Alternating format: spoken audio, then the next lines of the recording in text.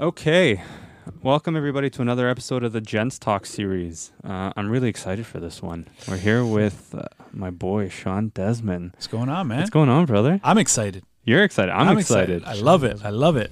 I'm excited, and that shirt is dope. Thank you. That shirt looks popping Thank on you, this man. film here. You know, Steven, Steven hooks it up. Shout out to Mr. Branco. Yes, my boy. I love it. Welcome. Thanks for coming in. Of course, man. There's a lot to talk about. Absolutely. I can't wait. You've been doing a lot of stuff. Mm-hmm. But I'm going to cut right to it. You were doing some big things for a long time. Yeah. And then you just decided, I need a break. Mm-hmm. Let's start there. I mean, I didn't really decide that I needed a break, if I'm being quite honest. I'll tell you exactly what happened. My career started in 2002 with my first album, obviously. Get Ready, Shook, Spread My Wings, all big friggin' records. 2005, then I had Let's Go, Red Hair, also big records. Then I took Let's Go was my favorite. Yeah, really? Yeah. I love it. And then what happened was I started gaining all kinds of traction in Germany.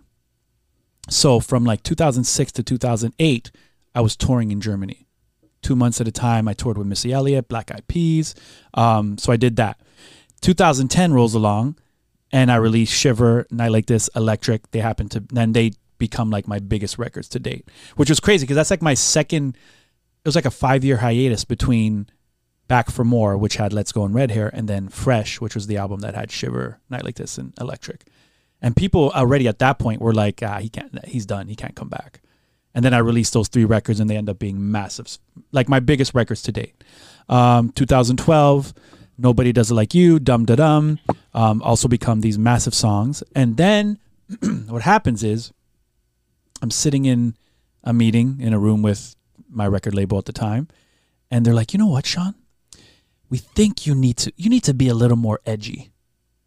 I'm like, edgy? What do you mean? Like, musically, I'm not understanding. No, how Adam Levine has all these tattoos and he's edgy. Like, you need to be we think musically and everything, we got to edge you. We got to like harden you up a little bit. I was like, okay. I was like, you know what? I'm going to take one for the team. But I now look back at it, and I've always done everything kind of on my own and with like a gut feeling. Like, gut feeling in the music business is so important.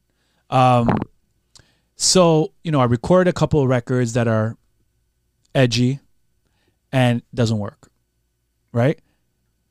And then, I get a phone call. I'm in LA. I'm working on my album, and get a phone call from the label, and they're like, hey, so we've decided we're going to go in another direction. We're not going to work with you anymore. We're not putting on this record. So you could imagine I'm in LA working on the album, and I get a phone call. And I'm like, I was devastated. I couldn't believe it. So I hated the world at that point. I was like, I knew it. I should have just kept on doing what I was doing, because I know why people like Shawn Desman. People like Shawn Desman because my music makes them feel good, makes them feel something. It's catchy. They can dance to it. And again, I should have just done what I always did, but you live and you learn. So I didn't by choice take a break from music. Okay. That's what happened. And I then ended up hating the music business. And after that, I was just like, forget it. I'm done. And then what happened, my wife ended up getting sick. So then gave me that extra like, okay, I do need to step away. I've been doing this since 2002. It's now 2015, 13 years. And I just got to be a dad and a husband. I have to. She needs me. So that's what ended up happening. So she was pretty sick for a lot of years until recently. We just, like 4 weeks ago, she had to go in for emergency surgery. She had to have her colon removed, part of her intestine. But like she's well on the road to recovery, doing really well. Good. But you could imagine how difficult that was. Sure. During that time period where she was really sick, I was literally, and this, I don't want, this is not a pity party. Because when you're a husband and your father and a father and you make that commitment, you just do it. So I was super dad, man. And I had to be that. And then, I know I'm talking a lot. I'm sorry. I'm giving you exactly. No. So then, like, right before the pandemic, my best friend Tebe calls me, who's also an artist, country artist, and a very successful pop songwriter. Is like, hey, man, why don't we start a project? And where we write and produce music, but we're not necessarily going to sing or perform it. But we're going to be the face of the project, and we're going to call it Radio Club. And I was like, yeah, I mean, that sounds interesting. Let's try it. So we do this dance house cover of Never Gonna Give You Up by Rick Astley, right? And we put it out, and the song's sitting at like 20 million streams right now. I didn't think it would have done anything. So we did a couple records. When we did one where we sampled that Hey Now Iko Iko record, also right now sitting at like almost 10 million streams. And I'm looking back at it, and I know what Tebe was doing. He was just trying to get me back into me, because he knew there was this huge void in my life. I spoke to about it, and even my wife knew the same thing. So this huge void in my life, and it was music. I was missing that, and I was miserable. And it started, I'm going to be completely honest, I started to go see a therapist because it was getting into my marriage, and it was getting into my ability to be a good father. I was finding that I was just very short, and I was not happy. I wasn't happy. So I had to my wife was like, either you got to go see somebody, like you need to talk to somebody, because this is not good. We can't continue being like this. Were you receptive? 100%. I love my wife and I love my kids. And I knew I want to be a good father. I am a good father. And I knew I was, but there was just something going on that I had to deal with. And I dealt with it. And I saw a therapist for months, and it was the best thing I ever did. My marriage became stronger. I learned to become more patient with my kids. And again, it was the best thing I did. So, we do this Radio Club thing for a while. And then I get this phone call this summer. An invitation to perform at this OVO show. Okay. I'm like, yeah, I mean, it was starting from scratch. Call me. He's like, yo, Drake hit me up, asked me to ask you to perform at this show. Don't say anything to anybody because it's not announced, but you want to do it. I was like, yeah, I'll do it. Sure, why not? It'd be good to like get up there and like, do my thing, whatever. In my head, it's like, this is going to be a one-off. Like, I'm just going to go up there, have my hurrah moment, and like, that's it. I'm done. And then I'm going to go home, go to sleep, sunset, and I'm going to live the way I've been living, right? But so leading up to the show, I had it in my brain. I'm like, you know what? I'm going to blow the roof off that fucking place. Sorry, can I swear? Yes, you can. I'm like, I'm going to blow the fucking roof off that place. Right? I love when people ask. Yeah, because I don't know, Yeah. It's PG-13, who knows, right? No, but I said, I'm going to blow the fucking roof off that place. They're not going to know. I'm going to make them remember who Shawn Desman is. So then the show gets announced. I get a call from Jamie Appleby, who's one of the owners of Wax Records. Calls me. Yo, Shawn. Yep. What are you doing about this show, bro? What do you mean, Jamie? I got invited to do the show. I'm going to do the fucking show, and then I'm going to go on with my life. No, you can't fucking do that. He's like, this is a big fucking deal. This is like the kickoff to OVO. Drake wants you at the show. You got invited. You need, if you were ever going to make a comeback, this is it right here. Do you want this? Fuck, I guess I really got to start thinking about this, because that did not come, it did not cross my mind at all that was going to happen. So I'm like, okay, Jamie, you know what? He's like, I'm going to set up some press. We're going to do stuff. We're going to make this a fucking big deal. For nothing. I wasn't even signed to the label. He's like, I'm just going to do it as your friend because I want you to fucking win. Okay. So I start doing all the press surrounding the show. And like I said, I'm telling everybody I'm going to fucking kill it. I put my set together, this 12-minute medley of just hit after hit after hit. I'm not going to stop. I'm not going to stop in between songs, talk to people, ruin the momentum. I'm just going to fucking hit them for 12 minutes. Day of the show comes. We show up at History. I brought my kids, which was amazing. My wife. We get into the green room. Jake sees me, calls me over. I'm like, tell my kids, I'm like, yo, We're gonna go meet. We're gonna go talk to Drake. Don't embarrass me. I know you're excited. I know you want a picture. Daddy will ask him just that. So we go up. He hails me up. I'm like, dude, thank you so much for inviting me. He's like, thank me. He's like, thank you. And I'm like, man. I'm like, thank you. Right? He was so gracious, so kind to my kids. We took pictures. We spoke. Like, amazing dude. So I'm getting ready. I go up on stage. And it's nuts. I could see Drake on the balcony in the corner of my eye through my whole set. And the songs are changing. And I'm telling you, he's going crazy. Like he's banging the wall. Bang. So, yeah, but I have video of it. It's nuts, right? So, and I got my in-ears in. I'm focused. I was rehearsing for, like, I would be in front of my mirror in my bedroom. And my wife comes and she's like, what the fuck are you doing? I'm like, I'm fucking practicing for this show. Like, she's like, are you serious? I'm like, yeah, because I'm going to make sure that I'm going to kill this, right? So, show's done. Head up to the green room. Green room is fucking packed. I'm like, I don't want to be in here right now. I need to go cool off somewhere. So there was this hallway between the green room and the balcony where Drake was hanging out on. And so I go in there. Drake comes out the door, grabs me, pulls me to the corner. He's like, yo, bro. I'm like, what's up, man? He's like, yo, Shawn Desman, you're different, bro. And I'm like, just like that. And I'm like, what? He's like, you're different, eh? I said, Drake, I don't know what that fucking means. What are you saying? Right? He's like, dude, did you hear them? Did you hear them singing those songs? He's like, yo, even those old ones from 2002, they sound brand new. These songs are living forever, man. What are you doing? I said, Drake, just thank you for inviting me. Like, but I lost the passion and I lost the drive. He's like, yo, Shawn Desman. He's like, he kept calling me Shawn by your Desman. full name.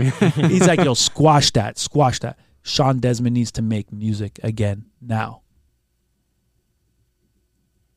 Fucking guy changed my life that night, man.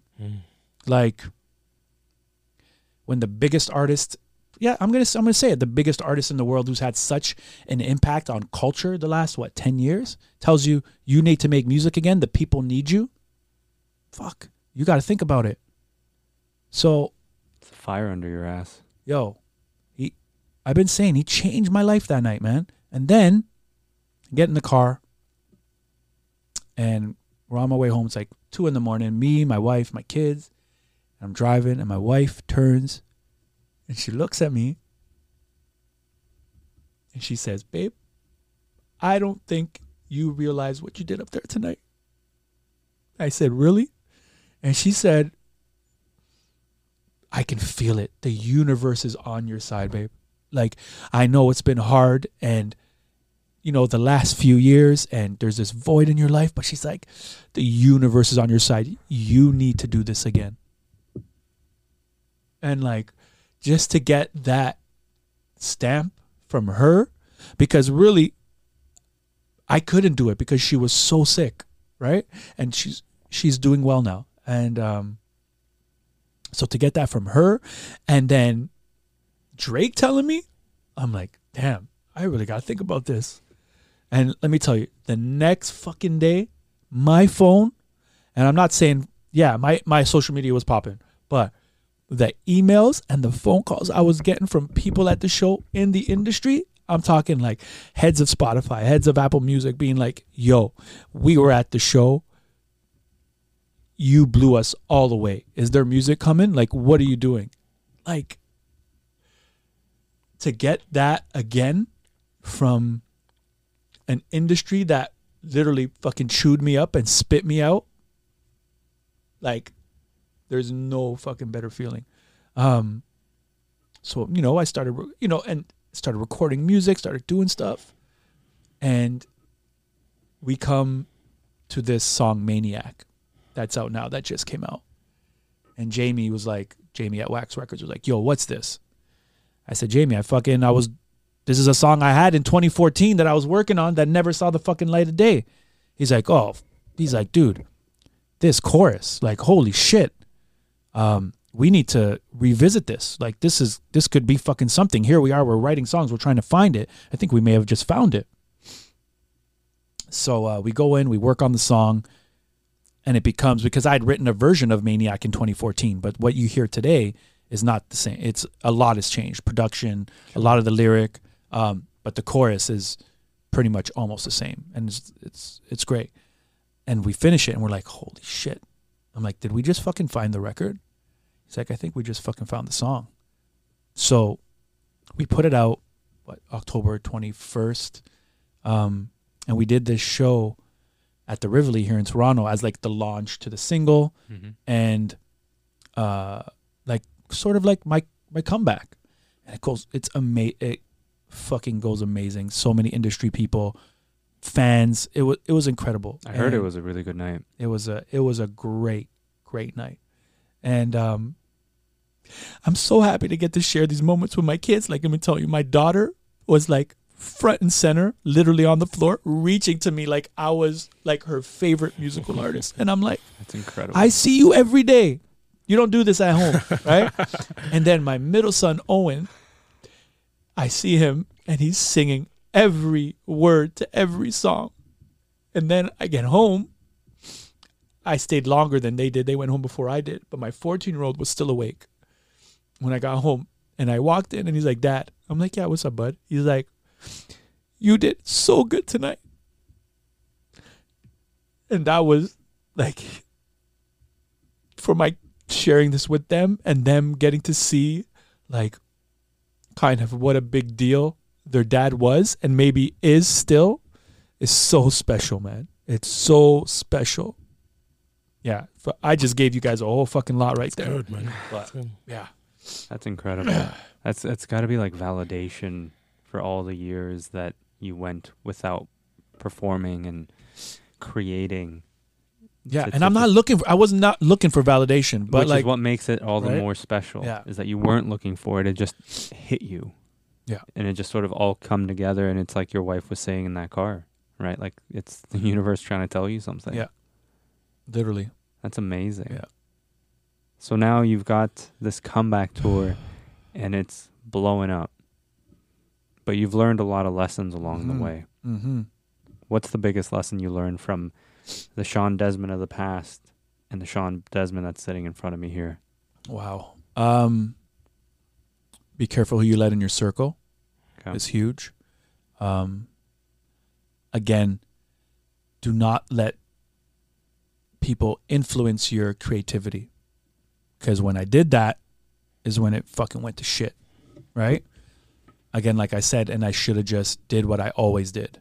And also, a big thing I learned is don't take everything personal. Especially now, you guys know social media is a beast, right? Yep. It's great, but it can fucking suck, okay? And let me just tell you, for example, 6buzz, okay, posted twice about me in the last week and a half. That's major. That's huge. I didn't ask them to do that. They're doing that out of love. And these guys, you read the caption, they're fans. You read some of the fucking comments, but I'm going to say like 98% of them it's love from people, everybody. Then you got the one or fucking two morons that are just stupid and they want you to fucking say something, right? And get it and they love that shit. They love it. They feed off it, right? Reaction. Right? I'm just like, hell no, I'm not giving you the fucking time of day. I'm not taking this person. Like, I fucking care about you, right? And that's where before it was easier to do that because we wouldn't fucking see everything. Yeah. Now we see everything. But I just learned, put down the phone, put it there. I don't care. I have nothing to prove to you, right? I'm doing this because I love fucking doing it. And if I could be successful, great. What does success look like now? Now, that's a good fucking question. I imagine a young Shawn Desman looks at success and just goes, I just want to get my music out there. Yeah. But you've gotten your music out there. Mm-hmm. You've had major hits. You have the love. People are reaching out to you. The king of the world has reached out to you and said, I want you to come back and start making music. But what does success look like? For me, I want people to remember me. I want to make people feel something, okay? And sure, remember me for the music I made, which is great, but also I want them to remember how I made them feel. In a moment, in an encounter, in a song lyric, I helped them through a situation, because for me, that's way more important. The awards are great, the accolades are great, but like at the end of the day, when like I want my legacy to be like, fuck that, Shawn Desman was a good fucking dude and he made good music, right? For me. And so like that's what success is for me. And yeah, like sure, I want Maniac to do well. I want to tour. That's great. I want to provide for my family. But that's every man, right? No matter what your job is, that's what you want to do. And I just feel like if you could do that by doing something you love, fuck, you're successful, man. It doesn't matter what. You could be a bricklayer, fucking cement, a landscaper. If you're successful at that, fuck, man, you won. And if you're happy and you're doing what you love, you won. At least that's what I think. Yeah. How do you mentally prepare yourself to jump back, let's say, into the ring with the same person that punched you in the mouth? Fuck. It takes a lot. It was like, man, that's a fucking good question. That's a great fucking question. Because I realize that I have nothing, again, I have nothing to fucking prove to anybody.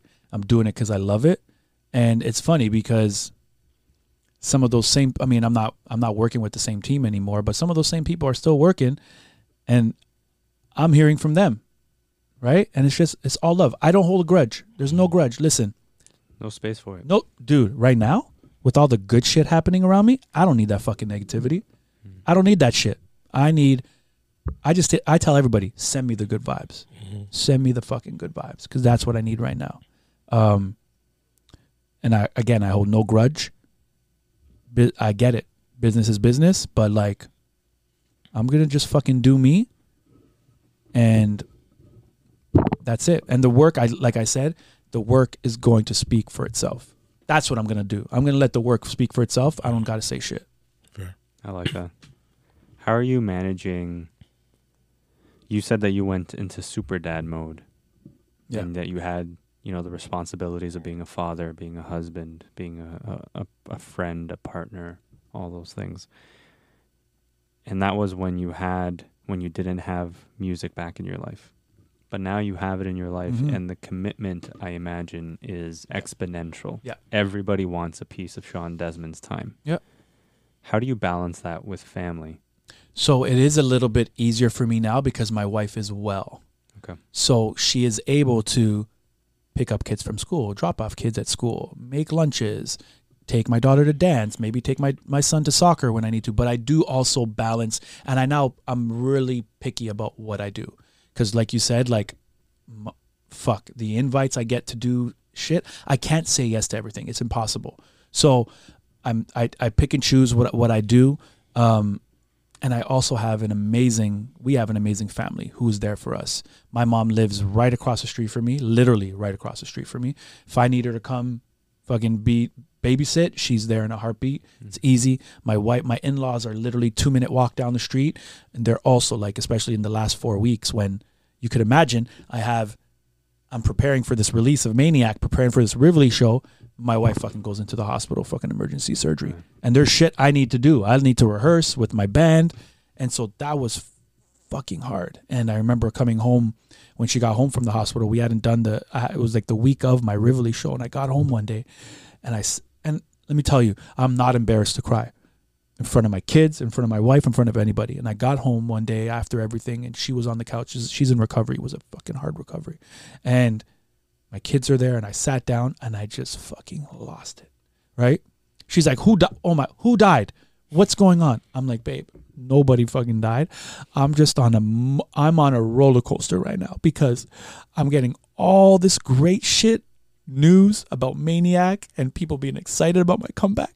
And then I come home and I just want you to fucking be better, right? Because I want to share this with you and it's so fucking hard. And then I'm sad again. And then I'm happy. And then I'm sad again. And then I'm happy. And then I'm sad. And this was happening. And my kids see me cry. And like, I don't care. I'm not embarrassed. I want them to see me cry. I want them when something's bothering them to speak to me about it. So yeah, it's been a fucking roller coaster for me. But I'm like, right now, I'm in such a good place. The last 2 weeks have been absolutely insane with everything I've been doing and the response. I wish I could share every message I get on Instagram and TikTok. It is nuts. I did not, in 20 years that I've been doing this, think that I made the impact on people's lives that I did. I still don't see it. I was just a guy who was making music that people liked, right? But I'm getting messages like, my God, so happy you're back. Please don't leave us again. Like, fuck, it's mind blowing. Like, please don't leave us again. It's crazy. You're loved, man. You're loved by the city. I guess loved by the country. Everybody knows Shawn Desman. Who doesn't? Everybody knows Shawn. Who's been living under a rock and doesn't know Shawn Desman? Yeah. That's what you're talking earlier. Remember, I went to school. Everyone's like, you're their cousin, right? 100% so, like, Portuguese. Everybody's my cousin. You know, they all love you, man. So it's good. I was wondering. So I love it that you cry in front of your kids. Were you allowed that same? Were you allowed to cry as a kid? Like, you're not allowed to cry? Because you have that very much open now, right? Was it because you weren't before, or you always have been? I mean, my parents loved me and my brothers very much, but we weren't in a household where we talked about our feelings. I didn't come home and say, "Hey, Dad, I'm really sad today. Something happened." It just wasn't a thing, I guess. I don't know if it was a thing for you growing up or a thing for you growing up. Nope. It wasn't, right? For me, I had... Yeah? My dad encouraged it. Wow, that's amazing. Nice. Like, it changes how you, like, as you get older, and we've talked about this so much, about how, you know, when you have a family that opens up to that kind of emotion, it just frees you of so much burden, so much emotional burden. And I think that it takes courage. So I know you said, you know, you're not afraid to cry and everything, and you do that in front of your kids. I think that's courage is what that is, because you're breaking the stigma of men not 100%. Crying and showing those emotions. 100%. That takes courage. And for someone like you to do that, it just exponentially magnifies the importance of men finally showing their emotions. I agree. And, you know, again, not that my parents were loving parents. We always had everything we needed, but there just wasn't that emotion in the household where we came home and if I was crying, we would talk about it. You know, my dad worked as a hardwood floor. That was his trade. He would install hardwood floor. He'd come home, we'd have dinner, he'd take a shower and go to sleep. And we went to bed. That was what it was, right?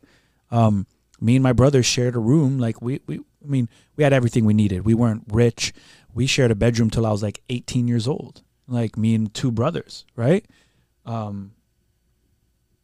But again, came from my parents, you know, they're loving parents. Just didn't have, I feel like it's just different today. And like my kids, I pick up my kids from school almost every day. I drop off and I pick up my kids from school. Have a good day, guys. Love you guys. They come in. How was school, guys? My son started high school. Hey, bud, how was school today? It was good. I didn't have that. And I don't think it was because they were not loving or mean parents, because they weren't. It just wasn't a thing. And for some reason, like, I don't even have an answer for why it wasn't. You know what I mean? Yeah, it just wasn't a different generation. Yeah. And they probably didn't have that. When I was sad, I dealt with it. And I just, whatever, I was fucking sad. And, you know, I'm sure there's a lot of other men. So how did you transition then from, because you grew up in a household, like you said, that wasn't necessarily unloving. They loved you, but it wasn't facilitative of, you know, expressing your emotions, to now you looking at that and wanting to change that for your sons. Yeah. What triggered that change in mindset? Therapy. Okay. When I was seeing my therapist, and he was like, I kept saying, like, he's like, what are you afraid of? I'm like, I don't know. It's like, he's like, are you embarrassed? Are you afraid? And he did this exercise with me that was genius. He grabbed a piece of paper, because he's like, why are you scared to talk about your emotions? I'm like, I don't fucking know. He's like, but you know it's ruining your marriage and your relationship with your wife and your kids. I'm like, yes, I know that. He's like, all right, grab this piece of paper. So he was holding it. I grabbed the other side, and he's pulling me, right? And he's like, okay, listen. I'm the fear, right? And I'm pulling you, okay? You come here, you're going to fall into this fucking pit, right? And you're going to lose everything. I'm pulling you. What are you going to do? I'm like, I don't fucking know. What do you want me to do? He's like, Shawn, I'm fear. I'm pulling you, and I'm going to pull you in this pit. There's only one thing you got to do with the fear. And I'm like, what? He's like, just let go of the paper. I'm like, you motherfucker. It's fucking, but it's genius and it's so fucking simple. He's like, you just need to let go and fucking speak and talk. And that changed everything. Changed everything. So I was like, fuck it. If I'm feeling something, if something's bothering me, or even if there's something that I think my wife is going to maybe be upset about, I'm going to fucking tell her. I'm going to talk to her about it. And that's what we've been doing. And it's the best thing I ever fucking did. I'm so glad that you're talking about that, because I think there's so many men out there that need to know that. 100%. There's this stigma that we can't cry, we can't feel. We just need to deal with it. That's fucking not the way. Living with that on your shoulders, you don't understand the release once you speak about it to somebody and just let it out. It's amazing. It's fucking great. It's, yeah. I don't know, man. Everybody's got to do it. I feel like once you hit a certain age, maybe 40, everybody should go talk to somebody. Just go. Just to fucking talk. Yeah. No judgment. Just talk. It's so healthy. And like, because it's different talking to like your boy or your wife or whatever. Like, no, you need to talk to somebody who's like free of judgment. Just, no and bias. You just, no, and you just fucking go and you talk for an hour. It's fucking awesome. It really is. Sorry, go ahead. No. Like I've talked to people too, so I understand. Like we always talk about it too, like you have to, because I say it's a neutral. So the person's not really judging you. Nope. So it's that release. You can just let it all out, and it's gone. It's like, screaming in the woods. 100%. Right. Yep. No one's gonna judge you. No one's gonna care you. So you can just let it all out. Let me tell you, after those sessions, I got in my car and I was like, whoa. I feel good right now. I'm like, light. Skip to my loo, back to the car, yo. Yeah. Yep. Wow. So let's shift a little bit back to the music component. So you release the record. You're filming a video. Yep. It's done. Shot. Yeah. What's the process that's involved in getting this whole machine back up and running? Oof. Because I think there are artists out there that are either just starting out in their careers and, they see you make a comeback and they're like, wow, okay, I'm inspired. I've been getting that a lot too, man. I can only imagine. And so I'm sure that they would want to know that if they could reach out to you and say, hey, Shawn, how do I get this machine going? You know what is so amazing nowadays? Okay, so one, the music has to be good. If the music's not good, it doesn't work, okay? So the music has to be good.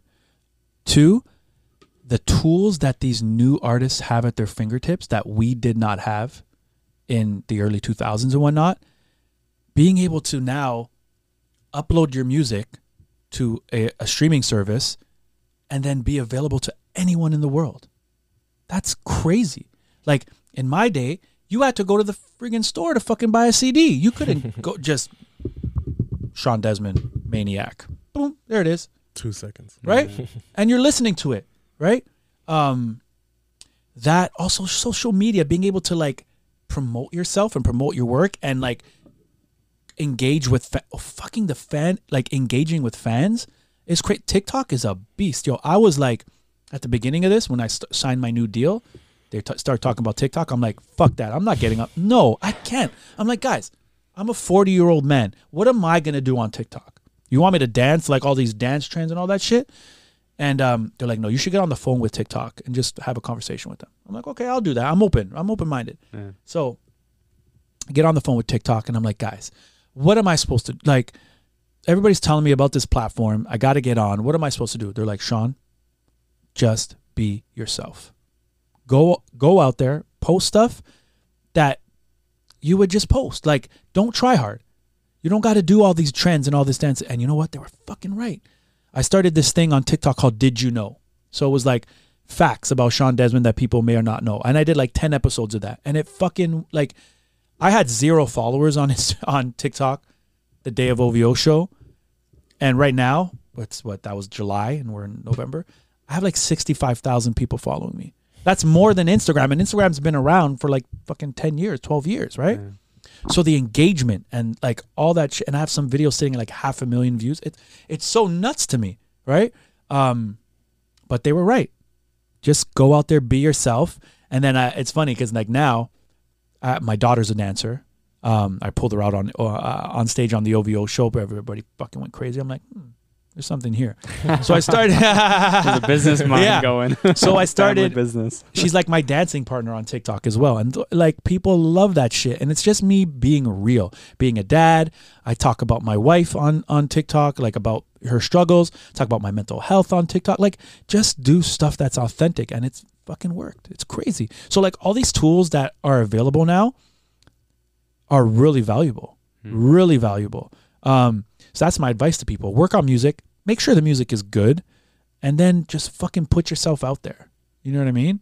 Because it's hard. Like 60,000 songs a day are getting uploaded to Spotify and to all these, like that's a lot of music. That's a lot of music. So, you know, to like stand out, you really got to have something, have a moment, have something that happens. You know what I mean? But it's more difficult it's easier said than done because you can't really plan to go viral. Yeah. It just happens, you know? So. And really and truly, the most you can do is just be yourself, like they said. Yeah. And that seems to work for most people, is just being authentic. Because I think over the last decade of social media, it got to a point where it was all this giant facade of the best of life. Mm-hmm. And now people are resorting back to just pure authenticity. Yeah. And I think that's resonating a lot more with people. Yeah, 100%. So, it's like a lot easier when you're yourself. Like when you're trying to be a character, you gotta be in the mood for it. Or you gotta, you gotta feel a certain way. But when you're yourself, it's okay, cool. Like it's like it's not even there. It's okay, cool. I'm just gonna be myself. Yeah, and I'm gonna be straight up with you guys. Like in the beginning of my career, so when we were making my first album, the album was all pop. Yeah. Okay, it was fucking pop music because when I started making it in 2000, the biggest shit was NSYNC, Backstreet, Britney, Christina Aguilera. And then what started to happen, by the time my record was about to come out, music was shifting and it was leaning more urban. So then you heard those artists, like NSYNC did it with Girlfriend. Yeah. Britney did it with Slave. Christina did it with Dirty. And I'm like, fuck, I can't make a fucking pop record because this is not what's happening right now. So that's when I went in and we recorded Shook, Get Ready, and Spread My Wings, the 3 last songs, and then ended up being the 3 singles, right? And I went from being this pop guy to then like being the fucking velour tracksuit diamond chain guy, right? And I got to be honest, like it was kind of me, but it kind of wasn't me. I was looking at your IG and I Yeah. was looking at some of those older photos. I'm telling you, it was like a marketing thing, right? But Tracksuits are back though. yo, I wish I still had those velour tracksuits. if you The had Shawn John, the Rockefeller, and Nietzsche. Oh my God. They're not sitting in your parents' basement. Gone, Nowhere. man. They're gone. I know. Those I things are have a gold. bin of some stuff that I kept. And I still have the chain at home. I should have brought it. Yeah. So how are you reinventing, if you are reinventing, this version of you? Because this is a different version, but I feel at the same time that while I'm using the word reinventing, that this is almost just here's who I really am. Like it's almost like you want to avoid anything that takes away from your authenticity. Yeah. But that's a reinvent. Like you're reinventing that Yeah. from what you used to be. Mm-hmm. No, I feel that, and I think the challenging part and the most exciting was one. What is Shawn Desman going to sound like in 2022? Because I can't fucking do what Drake is doing, can't do what Bieber's doing, can't do what Shawn Mendes is doing. I got to create this lane, which is kind of what I've always did, is just make music that makes me feel good, that I think is fucking good, and do that. So that's what we did. And then also, like, again, I'm a 40-year-old man. What is Shawn Desman going to look like in 2022, right? So, I mean, as you can see, this is what I look like now in 2022. Miami Vice. What about the dance moves? Yo, they still here, bro. I still got it. Yo, I still got it. They never go away. They don't go away. It's like riding a bike. Like I'm shooting my video and I'm like, ha, da da da, pa. Da-da. I'm like, oh, it felt so good to be doing that. You know what I mean? Just takes a little longer to warm up the body, bro. And my brain just works slower, like to remember stuff. I'm like, yo, can you do that again? I just need to let's run that a couple more times. Yeah. But it must feel amazing. Like it must feel like a brand new, fresh breath air. 100%. Like this is like my third go at this. Who fucking gets 3 goes? Who gets one? Who gets one goal? You're right. Who gets one? Like, I did it in 2002. I did in 2010. And then it's 2022. And here I am. I'm doing it again. And not doing it and like people don't care. I'm doing it. And it seems to me that people care. People who followed me since 2002, who may have been teenagers are now, 36, 37, 38. But then I put out music in 2012, which was also big. They may have been 15 and now they're 25. My fan base range, it's like all over the place. And then I love when fans are like, yo, I listened to you as a kid. Now I have kids and they're listening to you. It's so great. I have the most incredible loyal fan base. And again, now I'm like, again, with social media and all these platforms, I'm gaining a whole new fan base of people. And then they're going back and like, holy shit, I know this. I remember this fucking song. Oh my God, this is this guy? Crazy. Like, it feels so good. And my home is on stage. Like, I am most comfortable on stage, like performing. Like, that is my fucking shit. I've been doing it since I was 9 years old, right? Like, I don't know if you guys know, but like, I was a Portuguese Justin Bieber. I'm not even fucking kidding. I have 5 albums in Portuguese. Really? Okay. Yeah. So from like 9 to 16 years old, I recorded 5 albums, toured Portugal, toured all the Portuguese communities across Canada. I was the fucking Portuguese Justin Bieber before there was Justin Bieber. So it's been a lot of years for me, man. This didn't start in 2000. This started in 1990. What was your mindset like back then? Did When? you know At what point? So when you were first, like maybe not when you were 9 years old, but when you were in your teens, and did you know you were going to make it, or was it one of those you didn't really know whether this was just for fun or whether this was going to be something that you could actually pursue? I don't think anyone knows if they're going to make it, right? But I think I'd worked so hard up to that point, and people knew there was something there, right? There's something here with this kid. And in 2000, I got a phone call from BMG Music Canada because I was recording demos and sending cassette tapes to record labels. And finally I get a phone call like, yo, got your demo. We'd love for you to come to the office. I hung up the phone, right? I thought it was one of my friends playing a joke. Oh, no. I was like, yo, y'all are fucking with me. Stop, right? Calls back. Shawn, yeah. This is so-and-so from BMG Music Canada. We want you to come down to I'm like, seriously? They're like, this is very serious. Tomorrow, 1 p.m., come down to the office. I went down, and they fucking offered me a deal. So... What was that feeling like? Oh, it's fucking crazy, man. It was crazy. In 2000, I was 18. So I was 18 years old. So imagine, and then I'm traveling the world, had never left the country without my parents. And here I am with this dude who just started managing me. And I'm in Sweden. I was in Sweden for 9/11. Okay. Watching it on TV from Sweden. So imagine the first time I'm fucking away, this shit is happening. Yeah. I'm like, holy shit. Like, it was crazy. And then, first album comes out in 2002, and it just fucking goes. Get Ready comes out. It's the fucking T-Dot song. Everybody's singing it. They know who I am. Shook comes out, blows Get Ready out of the water. Shook was a massive song. Still to this day, it's one of my biggest requested songs. I believe that. Yeah. Let me tell you a story. I went to, after Shook came out and shit was crazy, I'm in Yorkdale Mall with my security guard, and we're walking around because I need to buy some shit. I'm a regular person. I need to go buy whatever, fucking underwear, socks, whatever. So walking, and as we keep walking, the crowd is getting bigger and bigger and bigger and bigger.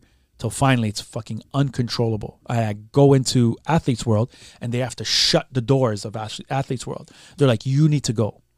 I'm like, but I haven't fucking done anything yet. They're like, Shawn, there's like 1,000 people out there. We are not set up for this. Like when these, so let's say if we set up an event, we're set up. We have police, we have security. They're like, we cannot, you need to go.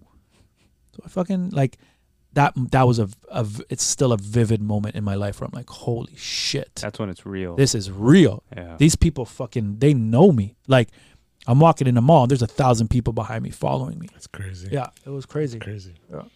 I think only a handful of people can ever say that they experienced something like that. You turn around and there's 1,000 people walking after you. Mm-hmm. How does it? You seem like a very fun dad, and you were gone for a bit, so your son's 14, right? Yeah. So I feel like you would at the time like, Daddy was the man back in the day, you know? And it's just like, you can be like, see, told you, people love me, like, you know, and how does that feel to be like, look, this is what I've been talking about. This is like, you know, I am. It's so fucking cool, but like, it's funny, my middle son still says I'm cringe sometimes. He's like, yo, Dad, you're cringe. I'm like, come on, Owen. And then the other one I get is, I'm like, yo, Owen, you need to go take a shower, bro. You stink. And he turns to me, he's like, bruh. I'm like, who are you talking to? Yeah. Bruh. But no, it's amazing because they were really young. Yeah. Like, so Caden, who's my oldest, who's 14, was born in 2008. So he would have been 2 when like Shiver and Night Like This and that stuff came out. Then my second son, Owen, was 2011, still really young. And then my daughter was born in 2014, right at the end of everything, before everything went to shit. So she didn't really get to fucking experience anything. Now, yo, my daughter, like, I'm telling you, she's my biggest fan. She knows all the songs, and she's so proud. Like, everywhere she goes, I'm like, you gotta stop telling people Shawn Desman is your dad. Like, stop. Anytime. You know Shawn Desman? That's my dad. I'm like, out of nowhere. What time is it? Yeah. Shawn Desman's my dad. Yeah, I'm like, Sienna, honestly, they don't care. Just stop. It was funny because it would come to the point where my kids would get invited to birthday parties from kids that weren't even their friends because their parents just wanted me to go to the birthday party. Yeah. And my wife is like, we're not fucking doing that. Like, no, we don't even know this kid. Yeah. Like, oh, and who is this kid? I don't know, Mom. Well, you're not going to the fucking birthday party. And then like they would actually, it's funny because the kid would tell my son like, well, my mom just wants to meet your dad. And I'm like, not doing that. Everybody's a fan. Yeah. Crazy. That's amazing. Okay, so Maniac, it's out. Mm-hmm. You shot the video. Mm-hmm. What comes next? So video needs to come out. Obviously. A lot of talk about touring right now. Okay. Calls are starting to come in, which is great. I love that. I'm writing and producing for an EP that I'm hoping by summertime will be ready to be released. Nice. I hate putting a time on something because it's a creative process. Can't put a time on that. Yeah. It's just got to happen and just let it happen, right? But I'm hoping for summer. Then summer comes around, it's busy in summertime. Festivals and whatnot. And I'm here, man. I'm here until it's done, which I don't know when that could be. Maybe that's in a month. Maybe that's in 2 months. But I'm just going to ride this wave right now as long as I can because I honestly, this is when I'm the most happy when I'm doing what I'm doing right now. And I don't want to let that go. So that's Do you think you're happier now doing it or like when you first broke into it? It's a different happy. Okay. Because I was happy then because I was a young kid. My dreams were coming true, right? It's funny. I fucking tell people I made my big first check. What I go do? Fucking buy a Lexus RX 330. I'm like, I wish my parents would have told me like, yo, don't spend $60,000 on a car. Why don't you go buy a house, right? But my parents just weren't. They're not great with money. So anyway, but again, it's a different happy because then now, I keep saying it, but I get to share it with my kids. And I get to share it with my wife. And I can't wait to tour and like bring them on tour. Bring them on the bus. Stay with me like we do it as a family. You know what I mean? Because honestly, they're my life. I do this because I love it. It's my passion, but I also do it for them. I want them to friggin' have a good life, go to school, me be able to provide for them, and just be, to them, I'm Shawn Desman to everybody, but to them, I'm just dad. But sharing these moments is really special with them. Really special. And also what makes me happy is that I'm happy. I'm in a good place mentally. You have to be. Yeah, you have to be. Physically, I get up and go to the gym every day, every morning. It's the start of my day. I know it's a little off topic, but I always tell people, like, if you don't make time for fitness now, make time for illness later. So, yeah, different happy. Time to go to the gym. Depends. If I got early press, like I have been doing it, I've been there these past 2 weeks. I've been getting there at 4:45 a.m. Okay. Usually, I'll drop off my kids and then go and get there like 8:45 a.m. But if there's shit going on, I go like stupid o'clock. I like to call it. Up at 4, at the gym by 4:45. But it's a must. Must. When I don't go to the gym one day, I feel like shit. Yeah. It throws my whole day off. So, but listen, it's also. People are like, yeah, you just want to have abs. Yeah, I fucking like looking good, but I also like feeling good. And it's part of my mental and it's my place of release. And like, I cry at the fucking gym sometimes. I'm working out and I'm crying because I'm thinking about shit. Like, it's the place where I get to go and just like fucking let it out. Release. Yeah. Be in a fucking zone and just like make myself better, I guess is the best way to put it. Amazing. Shawn? I'm just gonna tell you something, but before I do that, I want to thank you for coming in. Thank you. It's my pleasure, man. This was great. For sharing with us. The city loves you, country loves you. Everyone's excited that you're back. Don't go anywhere. And when you talked a little bit earlier about you want your music to impact people, in the early 2000s, I was at Fairview Mall. And you showed up at Fairview Mall. I remember that. And you were one of the 1,000 people? It's a different mall. That was a different mall. That was your day, yeah. But there was probably over 1,000 people or more at Fairview. And I remember standing on the railing with my dad, and I was watching. My dad's like, who is this? And I'm like, that's Shawn Desman. And your music was so impactful then that this is a full circle moment for me. Nice. And I'm grateful to you for coming, and I'm grateful that you're back because... You're Shawn Desman, man. Don't say that. Stop. Had some bangers, man. Had some bangers, man. Stop. You got to keep doing you. You got to keep, as long as you stay where you're at mentally, because it's such a breath of fresh air to hear someone talk about their life that way. And then the passion that you share for your craft, but the passion that you share for your family is just so inspiring. And I really believe that the next generation of artists can learn something from that. Thank you, man. And I hope you keep telling your story through your music and through your interviews and everything else you do, because it's incredible. Thanks, man. Thanks for having me. That's really nice of you to say, man. No, like, I'll take all of that. And it's like everybody's been telling me I learned a new term. Shawn Desman is finally getting his flowers. Mm-hmm. I guess. Like, it's surreal. I guess I'm getting my flowers, and like I said, I guess I made an impact on a lot of people's lives. It's good though, because most people don't get their flowers till after they're dead, right? So to 100%. see that, like you said, the third time going at it, to see that people really are affecting people, and people still remember people. It's not like, oh, who's that guy that has, like, you know, Shawn, like everyone's like, yeah, Shawn, everybody knows Shawn Desman, like, you know, and so it's good. I'm just really happy that your wife's doing better, man, because like, yeah, that's huge. I can tell that, like, that was obviously another burden on top of everything else. Yeah. So to hear that she's doing better, obviously I just love when people are doing better. But like to really at the same time, because it's a lot to battle and to juggle, right? So and it's people think these tears that I cry is just because I'm so happy that I'm making music. No, there's a lot of shit fucking going on. Yeah. Like it's a lot. It was a lot. And for her too, right? Yeah. Like the burden is at the end of the day, you're the partner, you're the supportive, husband, father.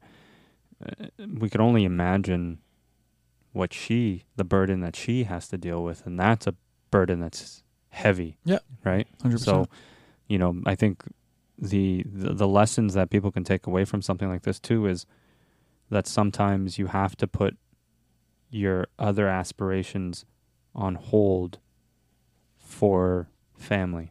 For your kids, for your partner. And I think that's an important lesson to take away from that too. 100%. I agree, man. Amazing. Shawn, thank you so much. Thank you, guys. This was great. So happy you're here. Thank you, guys. Thank you. Thank you, everybody. Appreciate it.